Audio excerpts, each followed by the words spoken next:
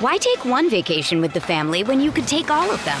With Royal Caribbean, you don't just go to the beach. You visit a private island and race down the tallest water slide in North America.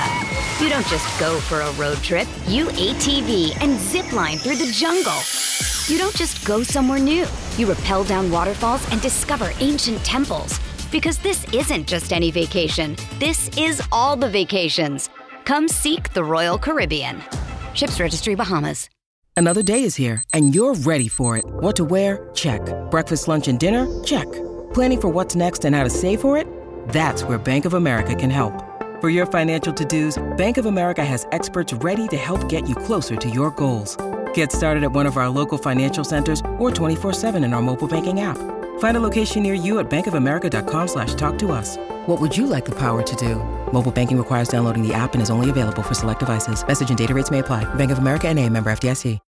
When you need mealtime inspiration, it's worth shopping Kroger, where you'll find over 30,000 mouth-watering choices that excite your inner foodie. And no matter what tasty choice you make, you'll enjoy our everyday low prices, plus extra ways to save, like digital coupons worth over $600 each week. You can also save up to $1 off per gallon at the pump with fuel points. More savings and more inspiring flavors make shopping Kroger worth it every time. Kroger, fresh for everyone. Fuel restrictions apply.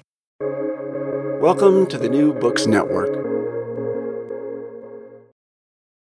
Welcome to Lies Agreed Upon. I'm Leah Parody. And I'm Brian Krim.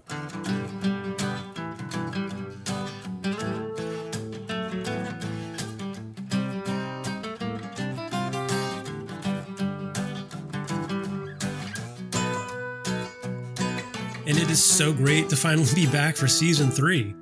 I mean, it seems like it's been a while, but we've been very gratified to hear from listeners that have missed us. And we couldn't be happier to be partnered with the New Books Network. Leah is a host. We've both been interviewed by other hosts on New Books Network. It's a great kind of umbrella organization with all kinds of great content, and we're now part of it. So we hope that this platform will introduce our conversations about history and film to a whole new bunch of listeners. Yeah, it is great to be back, Brian. It has been a while, and I'm really looking forward to what we have planned. This season, we're going to turn our established format on its head. Instead of looking at how Hollywood uses history to talk about today, as our listeners have heard us say at the beginning of every episode so far, we're going to start instead with a historical era as our organizing principle, specifically the Cold War, and look at how the anxieties, preoccupations, prejudices, hopes of people on both sides of the Iron Curtain were represented in films over those 40 plus years.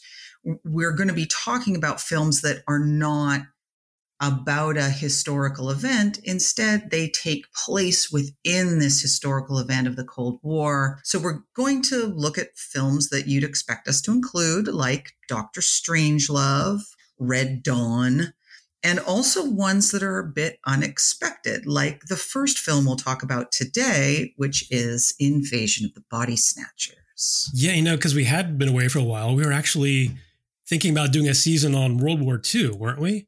And then, Russia invaded Ukraine and the tradition of everything that is old is new again. We suddenly had this Cold War atmosphere. And maybe not so suddenly, but it certainly felt that way. I think everyone over the age of 50, like me, was immediately triggered when the invasion happened. And me. And it reminded both of us of growing up in a world where we kind of assumed we might not live to a ripe old age because of thermonuclear annihilation. And as the West right now pours munitions into the Ukraine and we're fighting this proxy war, which in the Cold War made the war hot for millions of people around the world, we get this feeling again. So we might not have a bipolar world order anymore, but Russia's actions in February of 2022 have definitely reminded us of an era where it seemed everyone had to take sides, whether they wanted to or not. Exactly. And so why don't we get started with a reminder of just how paranoid we all were, that there were commies everywhere, and that unlike the enemies in traditional wars, it wasn't always easy to know who they were. I mean, a paranoid America had indeed locked up the Japanese Americans during World War II. But in the Cold War, you couldn't just look around, spot the communists, and lock them up. That's true, even though we certainly tried. We did our best. But no, in fact, people made their careers on the fact that the enemy could be anywhere. Most notably, of course, is Senator Joseph McCarthy. We're certainly going to talk about him, more than once probably in this season. But it's important to note that the Red Scare didn't just start with him. And it just wasn't something pushed by the Republicans. Democratic presidents were very much on board with treating average Americans as traitors for doing things that were protected rights under the Constitution. So it's a bipartisan idea to justify anything in the name of national security. Yes. So today we're going to look at 3 different approaches to that shameful period in American history, the roughly 10 years after the end of World War II, when anti-communist hysteria was at a fever pitch. So our first film is indeed Invasion of the Body Snatchers, which came out in 1956. The second film is The Manchurian Candidate, which came out in 1962.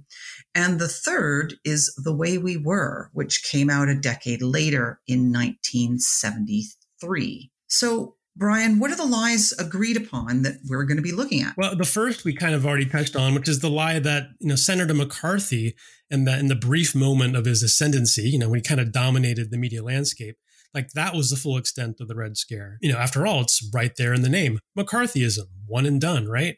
Well, it wasn't. And also it's not a uniquely Republican sin. It's in fact bipartisan. And the general public, no matter who they supported politically, were geared up to be paranoid about enemies hiding in plain sight for decades. Yes. And then the second lie is that Vietnam was the first time that the American military was blamed for failing to achieve a total victory.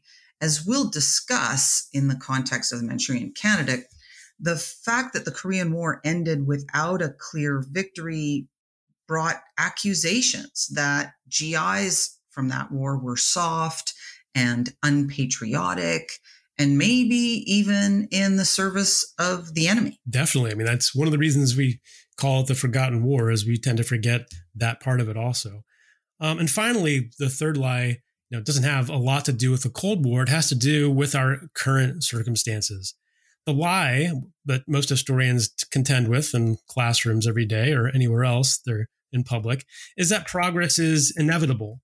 That we are always on a path toward improvement, advancement, and expansion of rights that once achieved don't go away, or a greater equality among people even. So recording this as our rights as Americans are being stripped away, we can't help but be struck by how some of the female characters in these films seem to live in a more feminist world than we do. Yes. Yeah. So to get started, let's listen to a short public service film from 1950 called He May Be a Communist. In recognizing a communist, physical appearance counts for nothing. If he openly declares himself to be a communist, we take his word for it. If a person consistently reads and advocates the views expressed in a communist publication, he may be a communist. If a person supports organizations which reflect communist teachings, or organizations labeled communist by the Department of Justice, she may be a communist. If a person defends the activities of communist nations while consistently attacking the domestic and foreign policy of the United States, she may be a communist. If a person does all these things over a period of time, he must be a communist. But there are other communists who don't show their real faces, who work more silently. It was so confusing. Just a few years earlier, the public was being warned about fascism, not communism. And don't be a sucker. It was the demagogue, stoking fear and promising the world to gullible chumps that people were being warned about, not red baiting. I want to give you the truth, folks. The truth about America. I know you've got a lot of questions. You want to know why you're not getting the breaks you deserve. Well, I'm not a politician, But I've made it my business to study these things, and I happen to know the facts. Now, friends, I'm just an average American. But I'm an American. And some of the things I see in this country of ours make my blood boil. I see people with foreign accents making all the money. I see Negroes holding jobs that belong to me and you. Now I ask you, if we allow this thing to go on, what's going to become of us real Americans? I've heard this kind of talk before, but I never expected to hear it in America. This fellow seems to know what he's talking about. Now, friends, these books are free. Paid for by real Americans who want others to know the truth. Excuse me, young man, but are you actually going to read that stuff? Sure, why not? You heard what he said, didn't you? Yes, I heard. But do you believe in that kind of talk? I don't know, makes pretty good sense to me. I'm speaking to you as an American. And I tell you, friends, we'll never be able to call this country our own until it's a country without. Without what? Yeah, without what? Without Negroes. Without alien foreigners. Without Catholics. Without Freemasons. You know these people. What's wrong with the Masons? I'm a Mason. Hey, that fella's talking about me. And that makes a difference, doesn't it? So we hear there that the PSA Don't Be a Sucker is worried still in 1947 about people being sucked into fascism, to the lies of demagogues. But Harry Truman signed an executive order in the same year that set up a program to check the loyalty of federal employees. And the House Un-American Activities Committee, what came to be known by its shortened form of HUAC, had already been looking for subversives for years since during Roosevelt's administration. When Truman stated that government workers should have, quote, complete and unswerving loyalty to the United States, or else they were, quote, a threat to our democratic processes, tens of thousands of people became subject to invasive examinations of their authenticity as loyal Americans. Lists of totalitarian, fascist, communist, or subversive organizations were created. The FBI investigated, and people were summarily fired if there was even a question. Yeah, it was even more dramatic expansion of that sort of state power than we saw in World War I. Kind of starts there with, so Woodrow Wilson, another Democratic president, went down that road, and Truman certainly picked it up as well. The idea was that, communists weren't humans anymore, even though they were kind of all over the place in the 30s without any problem. They were aliens to American values and the messy emotional wants and needs of a free market democracy, all the things we supposedly love so much. And this brings us to our first film, which is surprisingly, for maybe a lot of people who think it's just a sci-fi kind of cult classic, Invasion of the Body Snatchers. In fact, there's an entire subgenre of sci-fi movies that can be read as commentaries on aspects of the Cold War. We'll go through this later in the season when we talk about the fear of nuclear war. There's a whole series of movies from Godzilla to The Amazing Colossal Man to even The Day the Earth Stood Still. These films that harness viewers' anxieties about the atomic bomb and then made that fear manageable by containing it into a 2-hour movie about a giant lizard or giant ants or a giant man or a giant woman for that matter.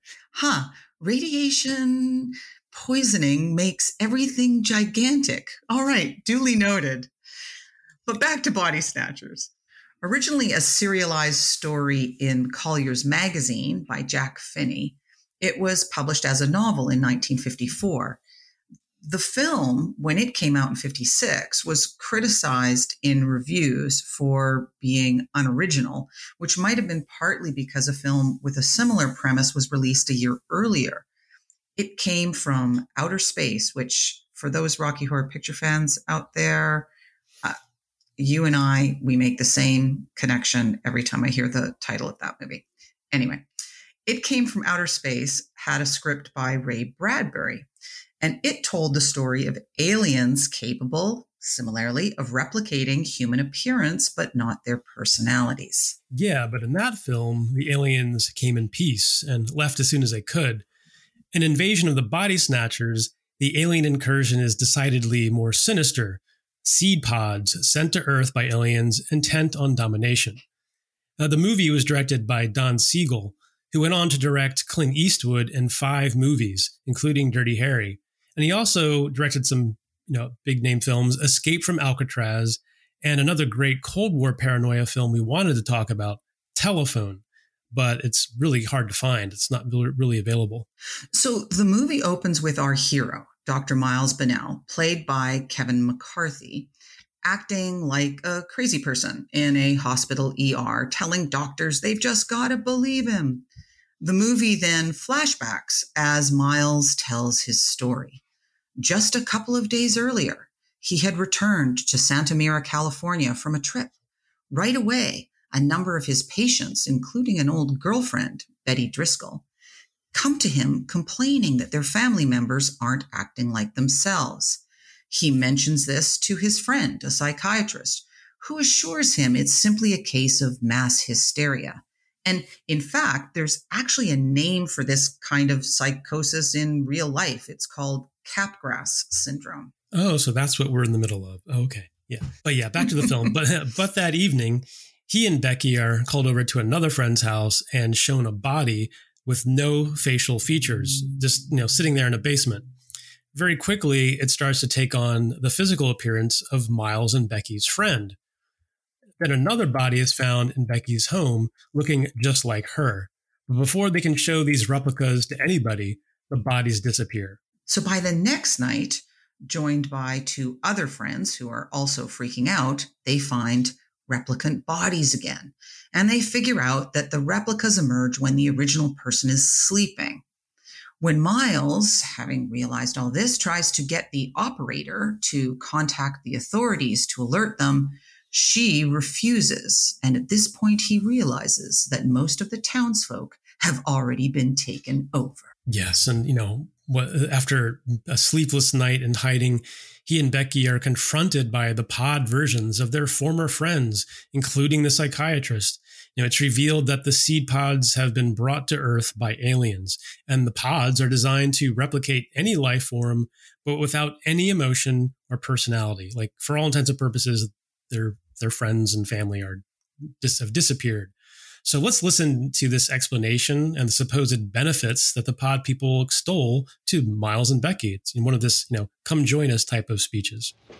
Miles, you and I are scientific men. You can understand the wonder of what's happened. Now just think. Less than a month ago, Santa Mira was like any other town. People with nothing but problems.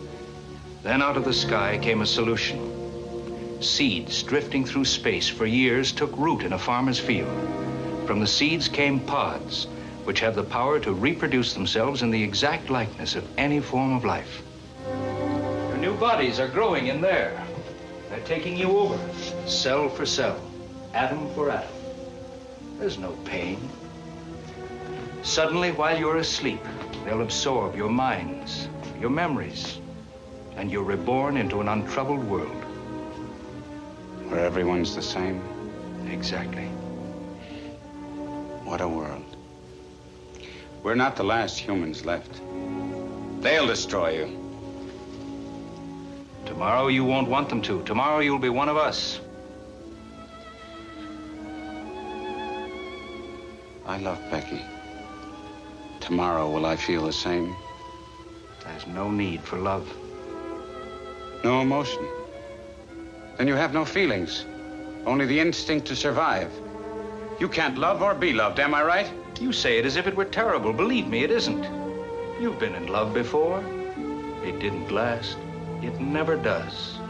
Love, desire, ambition, faith. Without them, life's so simple, believe me. I don't want any part of it. You're forgetting something, Miles. What's that? You have no choice. Right. So at this point, Miles and Becky realize that they have got to escape. And so they try to escape by acting as emotionless and personalityless as they can, going through the streets of the town. But Becky cries out when she sees a dog almost get hit by a car. And so in that moment, her humanity is exposed. I mean, we all know being a dog lover must be a clear sign of non-pod people behavior. Yeah. And then the townsfolk come after them, forcing them to hide in an abandoned mine outside town. And from their vantage point, they see a giant greenhouse filled with pods being cared for by the pod people. Yeah. So after another bad night, the next morning, Miles discovers that despite her best efforts, Becky did fall asleep. It was really quick too. So those things grow fast. And she's been replaced. She alerts the others, and Miles runs away. On the side of a busy highway, a very famous scene, he sees trucks going by filled with pods. He tries to stop traffic, yelling, "You're next, you're next." And then finally, we find ourselves back in the hospital where the movie began, and the doctors are still not convinced by Miles's story. They're sure he's just psychotic. That is, until the victim of a truck crash is brought in, apparently found under a pile of giant mysterious pods he's been transporting. Finally believing him, the doctors call the FBI, who block off the roads to Santa Mira, and that's where the movie ends. But does it? Yes. So, what do we make what do we make of all of this? Well, in 1956, the pod people could have been interpreted in two different ways. That's kind of part of the appeal of the film now, I think. Either as communists or as the conformist society of 1950s America. Now, is Miles warning us that containment, the policy of limiting the expansion of communist-controlled nations, is insufficient? To use their metaphor, the loads of seed pods have already managed to get out. The FBI were too late to stop all of them. Yeah, that's a very strong, common reading of the film, that there's this, in a sense, okay, the FBI go and they close off this town, but the commentary could be that it's futile, that they did it too late. All you need is one to get out.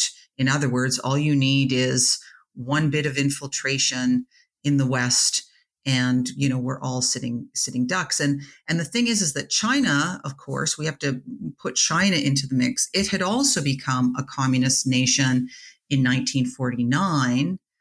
And then, of course, we had the Korean War. But it wasn't really until the end of the Korean War in 1953 that the West fully grasped and accepted that now both the USSR and China were in control of huge portions of the globe and huge numbers of its people.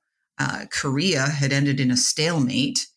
And at this point in the 50s and then into the 60s, anti-colonial movements in Africa and Asia were adopting socialist political platforms as they agitated for an end to the European imperial exploitation that they had been living under for, in some cases, decades, in other cases, hundreds of years. So is containment really possible? And I think probably a very conservative, cowed Hollywood that is playing into this Red Scare may have thought that's what Siegel's movie was about too. But it's also possible to see the pod people as the stifling conformity of mainstream white American society during the same period.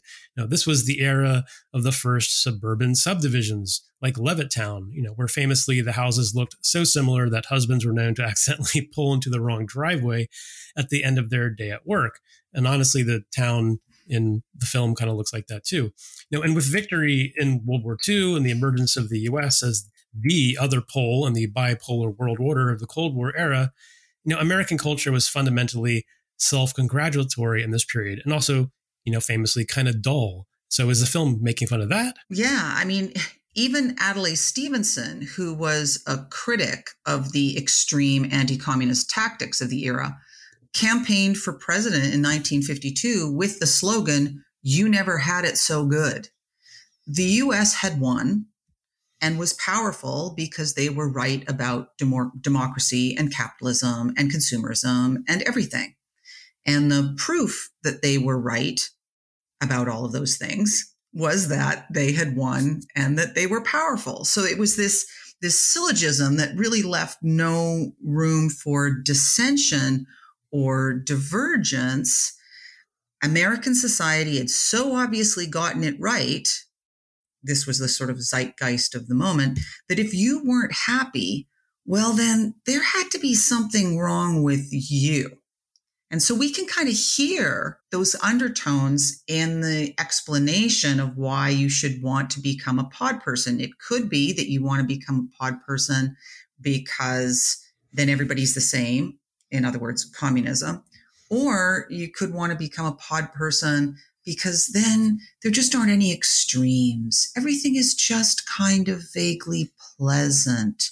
Much like, the movie Pleasantville, right? I mean, it's this, everything's just kind of nice.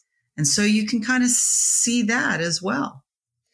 Yeah, maybe the whole thing was sort of an advertisement for heroin or something, because everyone's got this sort of, they're just like calm and, it's really, but, and we don't want to overstate really, this conformist society of in the 50s, because obviously there was a thriving counterculture. There's always outsiders and outliers. And so in the folk scene of the late 1950s and 60s, for example, was, one of the places where dissatisfaction could still be heard. Malvina Reynolds wrote the folk classic Little Boxes in 1962, pushing against the kind of consumerism and conformity you might see all around you in a Hollywood film. Little boxes on the hillside, little boxes made of ticky-tacky, little boxes on the hillside, little boxes all the same. There's a pink one and a green one and a blue one and a yellow one, and they're all made out of ticky-tacky, and they all look just the same. And the people in the houses all went to the university, where they were put in boxes and they came out all the same. And there's doctors and lawyers and business executives, and they're all made out of ticky-tacky, and they all look just the same. And they all play on the golf course and drink their martinis dry, and they all have pretty children, and the children go to school, and the children go to summer camp, and then to the university, where they are put in boxes and they come out all the same. And the boys go into business and marry and raise a family in boxes made of ticky-tacky, and they all look just the same. There's a pink one and a green one and a blue one and a yellow one, and they're all made out of ticky-tacky, and they all look just the same. I love that song, and I always loved that it was the choice as the theme song for Weeds as well. True, it was like perfect for the subdivision that we open up with in that show. So was Body Snatchers asking the question, if we've smoothed out all the rough edges and quash all the imagination and individualism in America, then wouldn't our safety also be our downfall? The year Reynolds wrote Little Boxes is also the year our second film was released. It's only a little less far-fetched than Invasion of the Body Snatchers, although interestingly, The Manchurian Candidate reflected a very real obsession that 1950s Americans had about brainwashing. Not metaphorically speaking, in terms of propaganda or the pressures of a conformist society, but real brainwashing as a pseudoscience. It's interesting to look back now at just how much this was a preoccupation in that era. The Manchurian Candidate was based on a 1959 novel by Richard Condon, but the film was indeed, as you were saying, released in 1962. And it was adapted for the screen by George Axelrod, who also wrote The 7-Year Itch. and the screen adaptation of Capote's Breakfast at Tiffany's. So a really kind of odd assortment of subject matter. It is arguably the greatest of John Frankenheimer's directorial efforts, who also directed such films as The Birdman of Alcatraz, not to be confused with we have a lot of Escape from Alcatraz there, yeah. And 7 Days in May, which is actually another kind of Cold War paranoia thriller.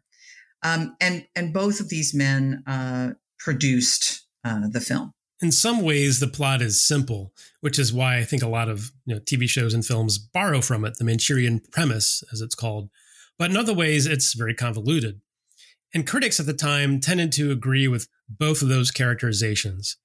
Major Bennett Marco, who's really played brilliantly by Frank Sinatra, he really can act, finds out that he and another soldier in the platoon he'd led in Korea have been having the same inexplicable nightmare.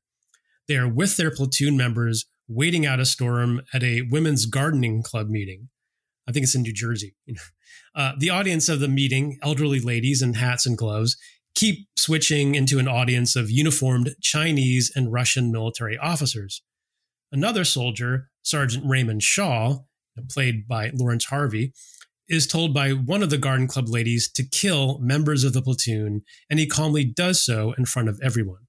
When Marco and the other nightmare sufferer identify then the same Soviet and Chinese operatives from their dreams when they alert the U.S. military, the military starts to investigate this situation.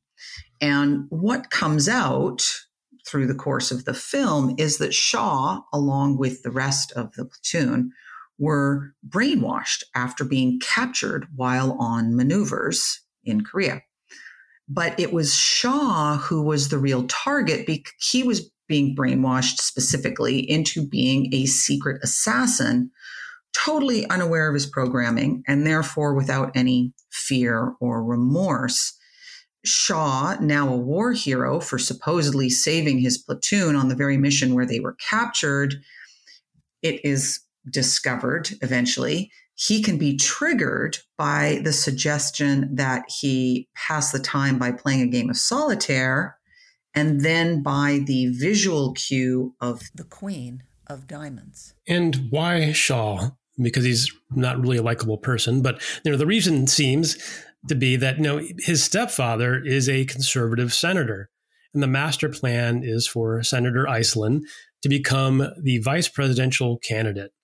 Iselin is such an idiot that his only possible way of becoming, anything is because of his conniving and brilliant wife, Shaw's mother, played gloriously by Angela Lansbury, who, by the way, was only 3 years older than Harvey, playing her son in the movie. Yeah, and she is truly it's one of the great characters of all time. Marco comes to realize that Shaw is programmed to kill the presidential candidate at the party's convention so that Iselin can step into his shoes. And so here's where Joseph McCarthy and the Red Scare kind of come into the plot. Yeah, so, Iselin in The Manchurian Candidate is a McCarthy-esque character. Just every possible indicator is there, but he's played for laughs. He's a buffoon. He's coached by his ambitious wife into being, a pretty effective demagogue because she's writing the script. But what makes him ridiculous in the eyes of a 1962 movie-going audience is precisely what struck terror into the hearts of thousands of Americans when Joe McCarthy did it himself a decade earlier. Yeah. So this is the important thing about this sort of distance of a decade is that where, the potential communist aliens in Invasion of the Body Snatchers are, this is supposed to be a horror movie about these aliens who are actually communists. Here we have in 1962, that level of paranoia being, which is McCarthy's level of paranoia, being really made fun of. Really, like he is, as you said, a buffoon. And so here in this kind of key central scene, we have Senator Eisland speaking to reporters. And then afterwards, he speaks to his wife. And what our listeners need to know is that near the end of this scene, and this you'll understand once you at the end. Near the end of this scene, she spots a bottle of Heinz sauce.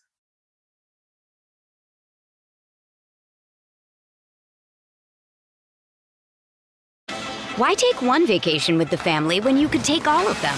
With Royal Caribbean, you don't just go to the beach. You visit a private island and race down the tallest water slide in North America. You don't just go for a road trip. You ATV and zip line through the jungle. You don't just go somewhere new. You rappel down waterfalls and discover ancient temples. Because this isn't just any vacation. This is all the vacations. Come seek the Royal Caribbean. Ships Registry, Bahamas. Look, Bumble knows you're exhausted by dating. All the, must not take yourself too seriously, and 6'1" since that matters, and what do I even say other than, hey? Well, that's why they're introducing an all-new Bumble, with exciting features to make compatibility easier, starting the chat better, and dating safer. They've changed, so you don't have to.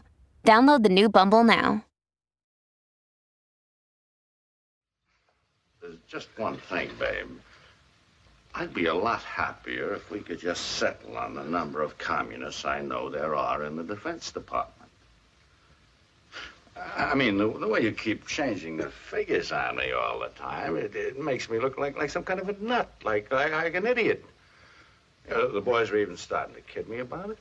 Well, just yesterday in the cloakroom, they said, "Hey, Johnny." Well, you're going to look like an even bigger idiot if you don't get in there and do exactly what you're told. Babe. Who are they writing about all over this country, and what are they saying? Are they saying, are there any communists in the Defense Department? Of course not. They're saying, how many communists are there in the Defense Department? Yeah. So just stop talking like an expert all of a sudden and get out there and say what you're supposed to say. Come on, babe. I'm sorry, hon. Yeah, you know, with some of my students, I play that clip, and then I can find a real clip of McCarthy, and also in a press conference, and it's really indistinguishable. It's pretty remarkable. It's a great job by Frankenheimer and the crew there. By 1962, what was truly scary wasn't the hard to identify enemies within the state. It was that the Soviet Union and China were both communists and allies, and that America seemed to have gotten soft and affluent and wasn't capable of defending itself. In fact, after the Korean War ended in a stalemate, there was substantial blowback, which few people I think remember, against U.S. veterans of that war. There was an obsession with the idea that POWs had been brainwashed and therefore, didn't really try to win. And now that they're home, aren't reliable. Yeah, Susan Carruthers has written this great article about this sort of brainwashing fear and how we see that playing out in the Manchurian Candidates plot. And what she sort of talks about is how there were these kind of two kinds of brainwashing that people were afraid of at that time. That there was this fear of brainwashing by the media. Right now, television was in everybody's homes, right? And then this was joined by this apprehension that the communists had kind of decoded how the brain works, and that this was going to be as dangerous as the figuring out how to split the atom, and that Reds were now capable of remodeling human beings at will. And so we want to sort of kind of point out that Frankenheimer, and of course it's from Conan's novel, yoking together these two kinds of anxiety, this sort of media brainwashing, mass culture, and then these stories that America's 3,000 or so POWs in Korea, who in fact had survived forced marches and terrible treatment, that they had actually were being exposed to, quote, Oriental techniques that, as was pointed out by J.A.C. Brown, who wrote this study of propaganda, exaggerated the latent feeling in the common man, right? And so that's what we've got, sort of what we're seeing here in Manchurian Candidate. Yeah, it really is remarkable to think that the government and the population at large actively distrusted returning POWs who had been through so much and were essentially, as we know from the name Forgotten War, kind of forgotten. And so this film really should also be seen as not a corrective to that, but it's a cultural artifact that gets to what were really palpable fears in the 50s in the wake of this incomplete Korean War without a victory, without a loss or victory, just sort of misery. But yeah, so in 1956, McCarthy had been removed from power and died of alcoholism soon after. But the mechanisms of the Red Scare were still in place for a few more years. Consequently, the critique of McCarthyism in 1956, the film we just did, Body Snatchers, was veiled. The pod people forced conformity. Nonconformism meant the death of self. Or, if you want to take the other interpretation, 50s conformist society itself was being critiqued. But by 1962, the Manchurian Candidate was ridiculing McCarthy-era paranoia, but it was putting another fear in its place. Russia and China were, this was the fear, that Russia and China were in it for the long con, right? And that their moles within the U.S. weren't the average people that McCarthy ended up being after, who had simply taken out a daily worker subscription in 1932 and, got caught up in the Red Scare. Now the fear was that they were skilled professionals, these moles who were backed by cutting edge science and highly trained military operatives. Yeah, we can kind of dismiss the working class threat as so many Americans at the time did. But what about these, elites, so-called elites? We're always afraid of them. Now, the real threat was the manipulation of people's minds. The plot of Condit's novel was a surprisingly accurate representation of what American intelligence believed was going on. And if the West was defined as valuing self-determination in contrast to the totalitarian Soviet Union and China, then what if Westerners could be robbed of that agency through brainwashing? Now, of course, in true Cold War logic, the U.S. government decided it needed to figure out how to brainwash people too. Of course. And these experimental methods actually were tried out on American and Canadian subjects through a secret program called MK Ultra. And so here's a clip from a 1984 episode of a Canadian investigative show called The Fifth Estate, which is really basically like the Canadian equivalent of 60 Minutes, detailing revelations about the secret CIA program carried out not only in the US, but also in a medical facility attached to McGill University in Montreal. The MK Ultra brainwashing project got its start in the early days of the Cold War, when some Canadian and American soldiers returning from the conflict in Korea expressed sympathy for their communist enemies. At a time of paranoia about the so-called Red Menace, the Americans believed the Soviets and Chinese might well have devised an effective brainwashing method, and the CIA was determined to crack it, as ex-CIA officer John Gittinger told the Fifth Estate in 1980. So we were charged with rather an elaborate attempt to try to find out chemical, psychological, any kind of means that people could use to influence the behavior of the people. But the CIA knew it could be politically difficult to fund brainwashing directly, so it set up a front company to do it, euphemistically called the Society for the Investigation of Human Ecology. Well, I did not even know that we did that to the poor Canadians. So my students are always impressed by the reality of MK Ultra because it's so often depicted in culture, but the truth is scary enough.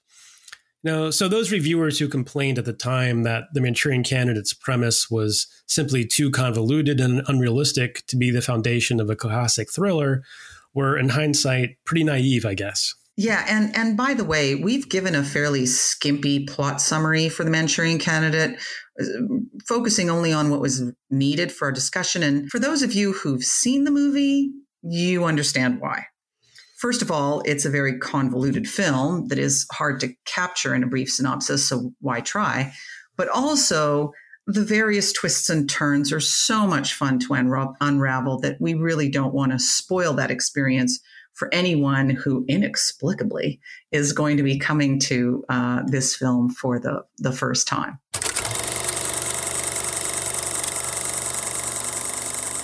And so now we'll turn to our last movie, The Way We Were.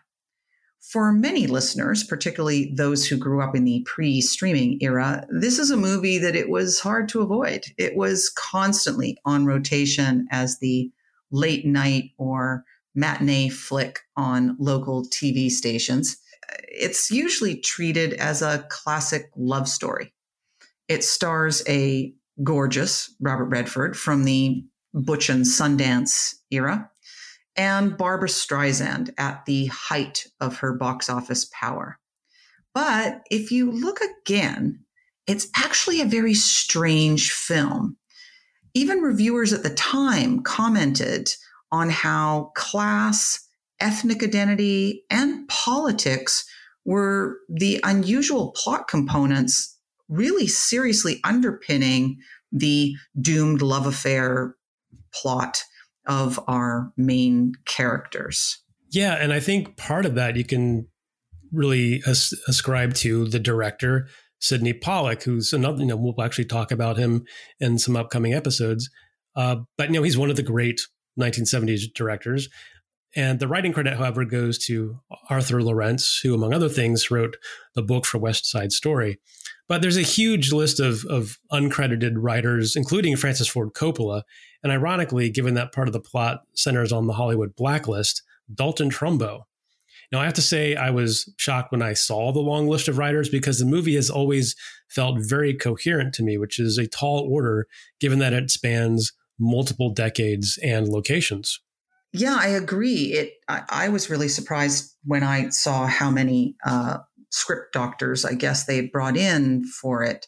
In addition to Redford playing the waspy and entitled Hubbell Gardner, and Streisand playing the working class Jewish Katie Morosky, we also get another sort of 70s regular, Bradford Dillman, as Hubbell's best friend, JJ, and Lois Chiles as JJ's love interest.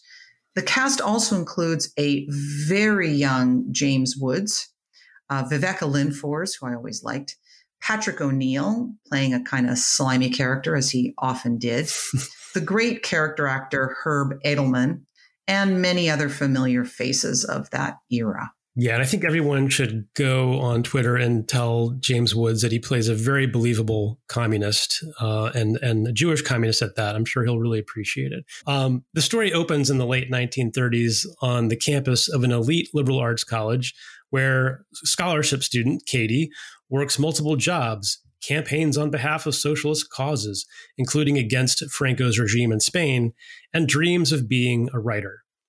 Hubbell is your big man on campus, an athlete, also annoyingly a gifted writer.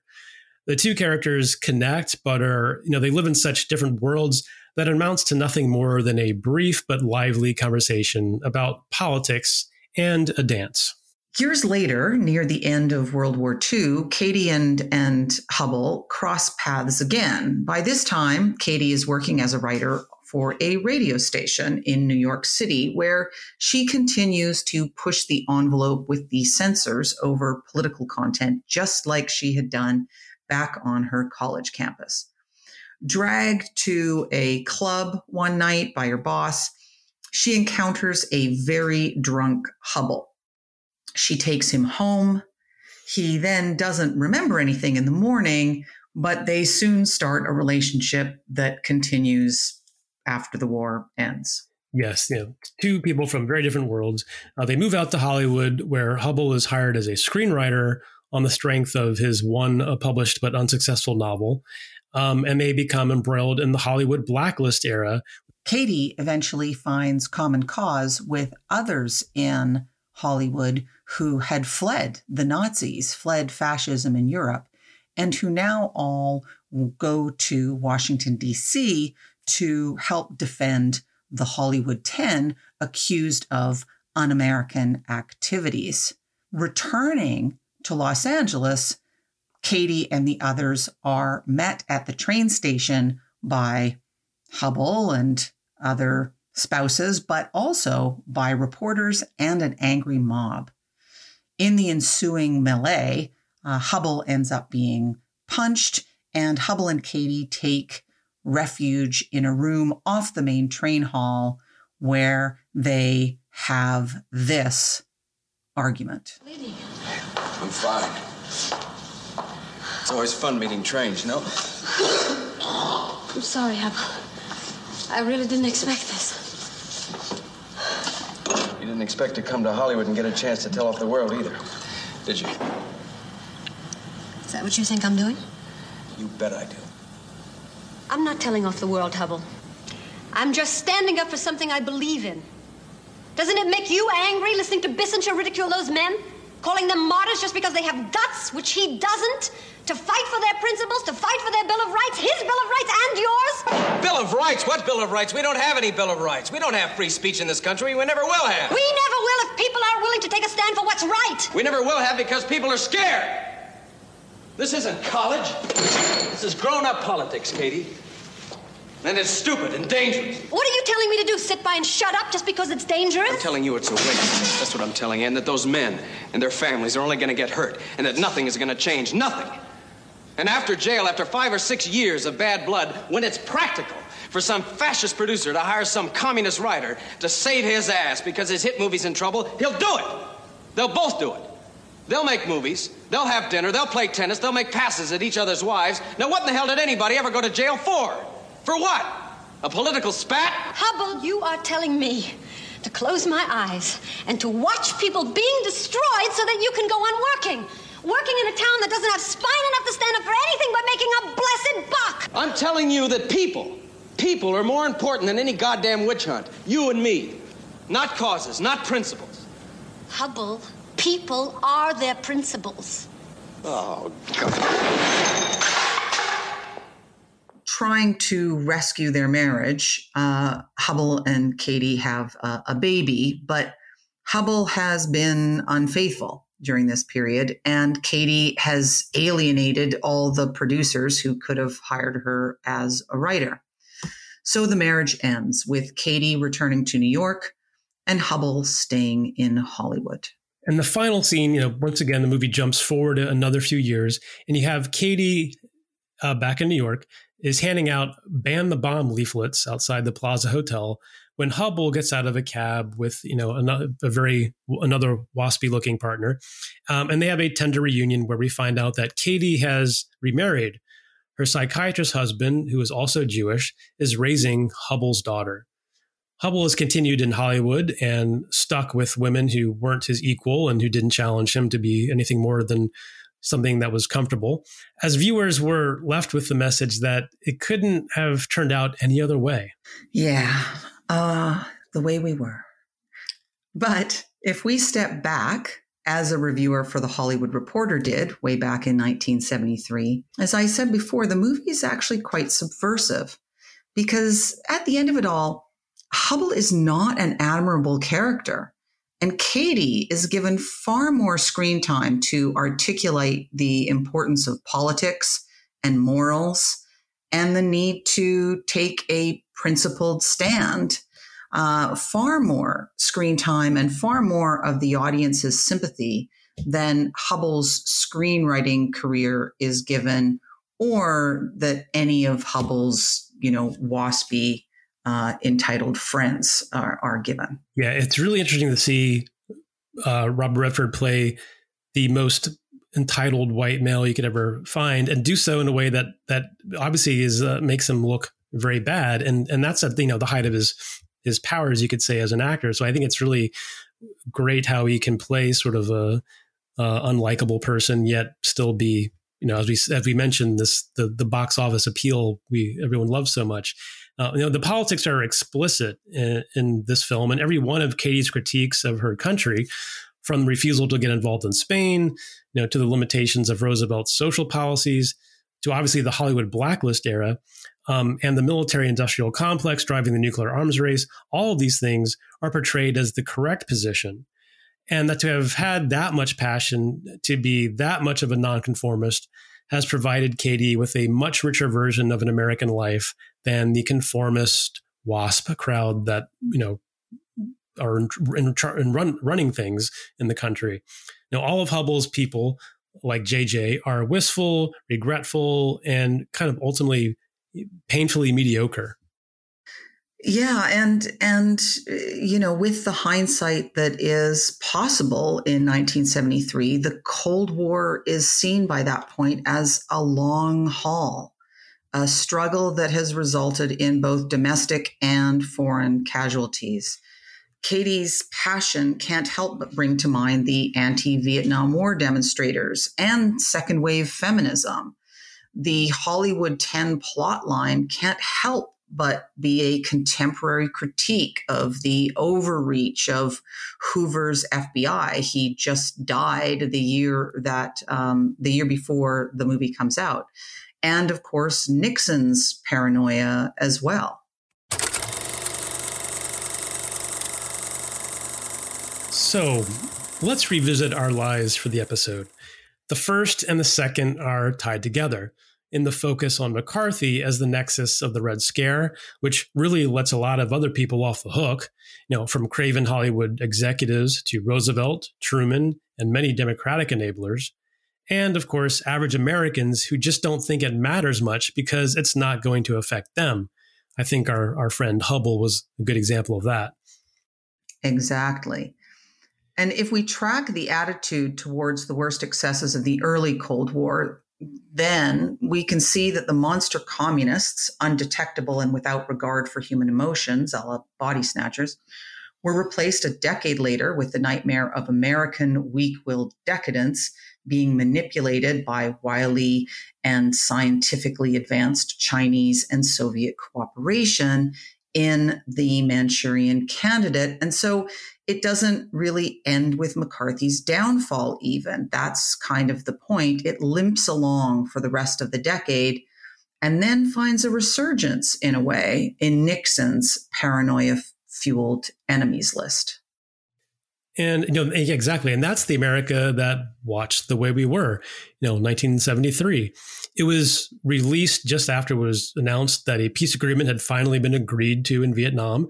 Now, this was 2 years after the publication of the Pentagon Papers, which exposed just how long the U.S. had pursued a losing strategy in a lost war, and a film in which the complacent Hubble just shrugs at Katie's insistence that people are their principles, was released 4 days before the Saturday Night Massacre, when Nixon's Attorney General and Assistant AG resigned rather than follow Nixon's order to fire the prosecutor leading the investigation into Watergate. So for the movie-going audience, the sense of regret that permeates the film was really apt for the zeitgeist, as was Katie's passion. And this brings us to lie number 3, that the story of history is always the story of progress, an inevitable march towards greater rights, greater justice, and greater freedom for everyone. It is particularly painful to point out that the strong-willed, uncompromising Katie Morosky hit the screens just months after Roe v. Wade became the law of the land. So we can imagine many young women watching the film with a sense of optimism that they could be a Katie without compromise, no longer needing to play second fiddle in a country or to a man for whom things always came too easily. Lies Agreed Upon is written and produced by Brian Krim and Leah Parody. Our theme was written by Simon Parody. We are a proud partner of the New Books Network and can be found wherever you find your favorite podcasts. For transcripts and links to what you hear in each episode, as well as bonus content, visit our companion website, liesagreedupon.com. You can also find us on Facebook and on Twitter at lies_upon.